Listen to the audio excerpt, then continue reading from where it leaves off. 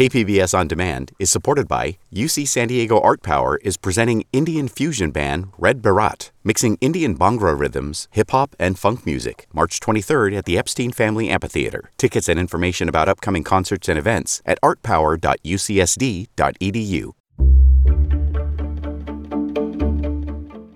Good morning, I'm Debbie Cruz. It's Wednesday, January 24th. A new county program aims to help local farmers. More on that next. But first, let's do the headlines.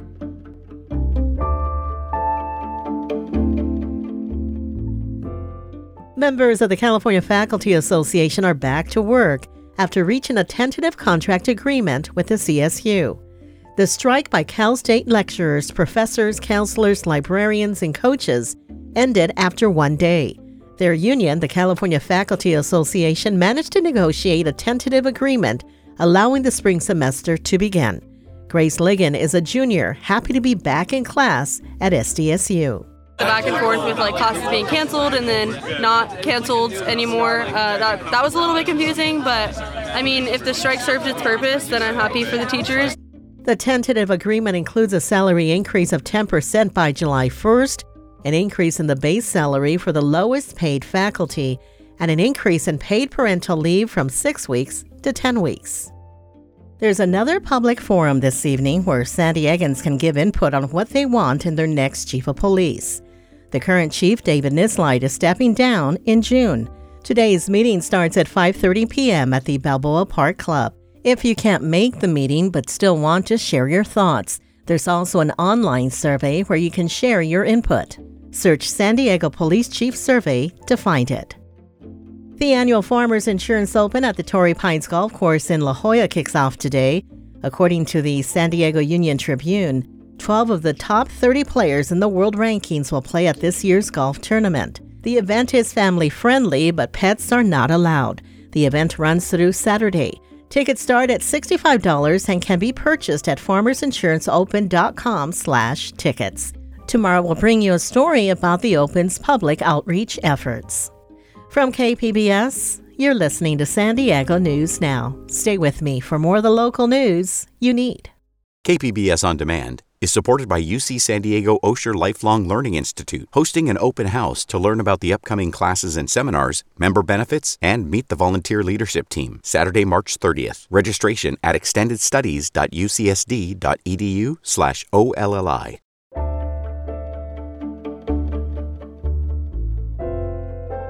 Think of what's well known about our region.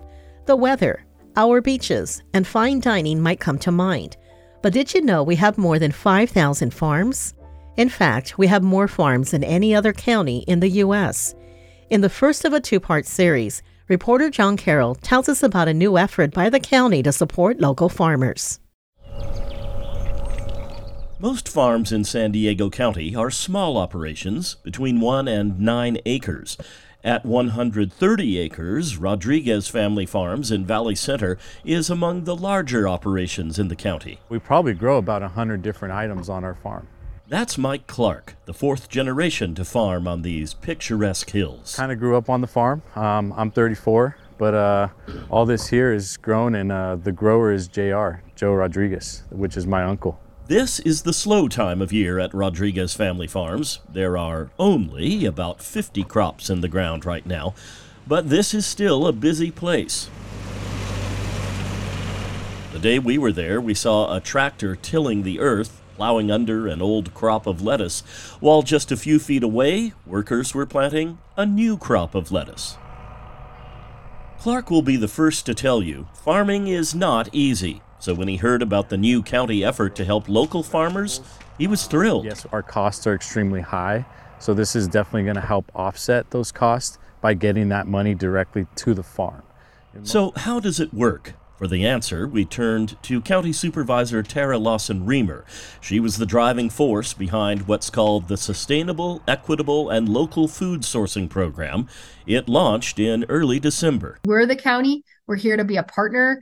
It's, millions and millions and millions of dollars of taxpayer money, of San Diego taxpayer money we spend every single year. To be clear, this is not an increase in spending. Lawson Reamer says the money would be spent anyway. The county buys a lot of food that feeds lots of people, everything from children in school to people in jail. What's different now is a set of values that the folks who procure food for the county will have to follow. So there's a lot of different values that we gave them, but those were really the core ones around equity and local sourcing and environmental sustainability and workers, and said, okay, now when you put a bid out for procurement, the most competitive bids are going to be the ones that show that they're competitive in these specific areas, that can show that they treat their workers well. They can ensure that they have regenerative and organic farming practices that are local. It's very hard to compete with Mexico product and product from up north. So for us, being able to work directly with these buyers is tremendous. You know, they're able to respect the fact that our cost is higher being here in San Diego and give us the money directly. That's huge. There is more to this new approach than the county and the farmers. Tomorrow we'll take you to a San Diego business that plays an important role in making the program work. Here's Kristen Kavernland of the Food Shed Cooperative. We are a multi-stakeholder cooperative. We're owned by our workers and by our farmers. And we kind of came together in 2020, a couple farms, to try to collaborate and do emergency food relief during the pandemic. And we'll hear from one of Mike Clark's relatives who has a unique way of getting out the message about the importance of organic, sustainable farming. Yo, last of a dying breed, protectors of a righteous creed. We need more non-GMO seeds. Yep, he raps about it. You don't want to miss that. John Carroll, KPBS News.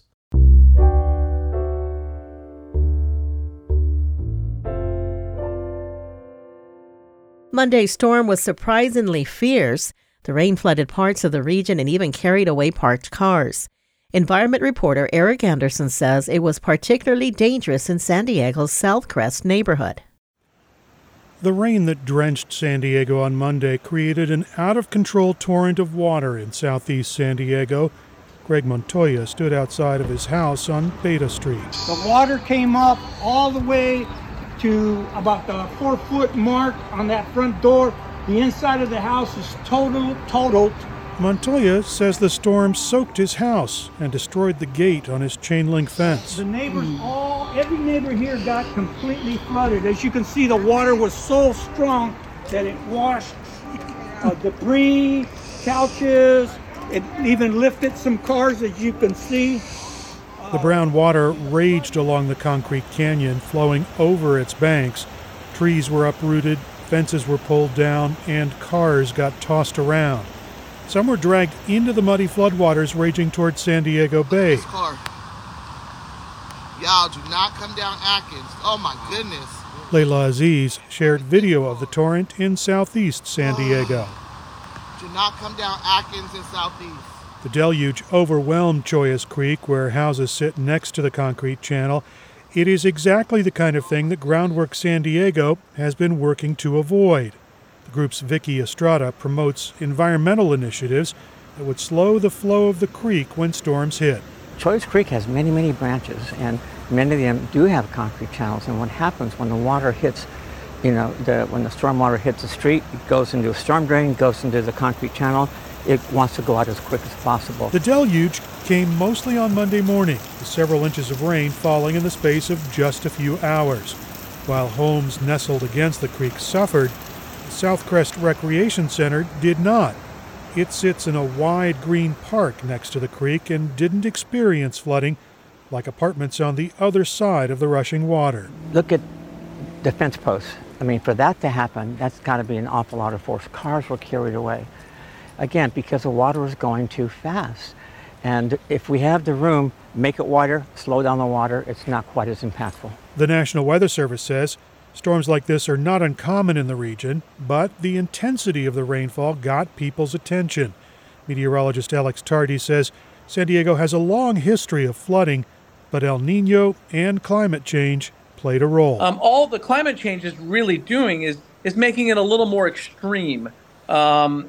Sometimes it's dry, sometimes it's wet, sometimes it's warm and cold, but it's exacerbating a condition that's already in place. Even though the atmospheric river never actually came ashore, The storm pushed enough rainfall into the county to lift seasonal rainfall totals out of a deficit to just above normal for this time of year. The Scripps Institution of Oceanography's Julie Kalansky studies the Pacific storm systems that fed Monday's rainfall.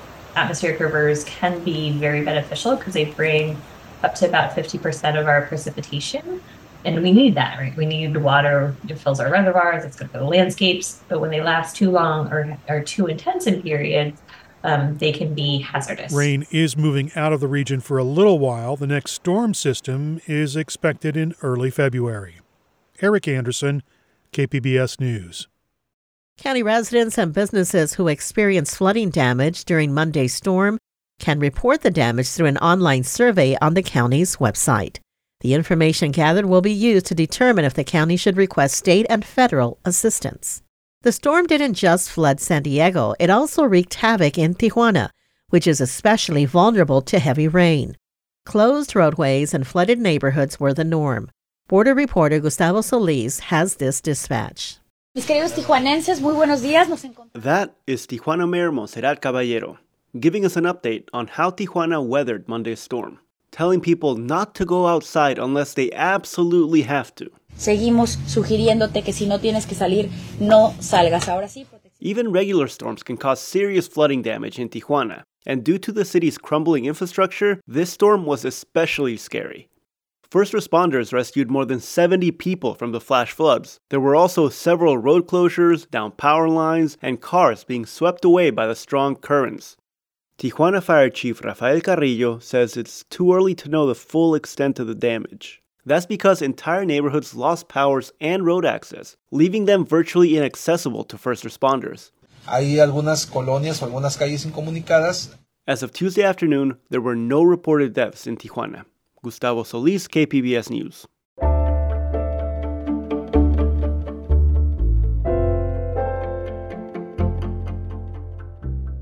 And before you go, there is a challenge going on this week to help kids practice acts of kindness. Now through Friday, not only here in the county but all across the world, kids are participating in the Great Kindness Challenge. It was created by the nonprofit organization Kids for Peace and started out of 3 schools in Carlsbad 13 years ago. Kids for Peace gives kids opportunities to volunteer, learn about other cultures, and take care of the earth. The goal of the challenge is to prevent bullying and create more connection, inclusion, and compassion. Jill McManigal is the co-founder and executive director of the nonprofit. The Great Kindness Challenge is all about kids practicing kindness and making it a habit. And it's having this concentrated week of celebration around kindness. There's a checklist on the GreatKindnessChallenge.com to help out with ideas for the week. Some of the kind acts include smiling at 25 people, helping a teacher with a needed task, and reading a book to a younger student.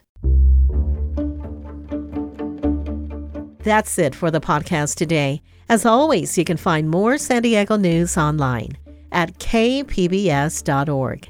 Join us again tomorrow for the day's top stories. Plus, we'll bring you part 2 of the story about local farmers. I'm Debbie Cruz. Thanks for listening and have a great Wednesday.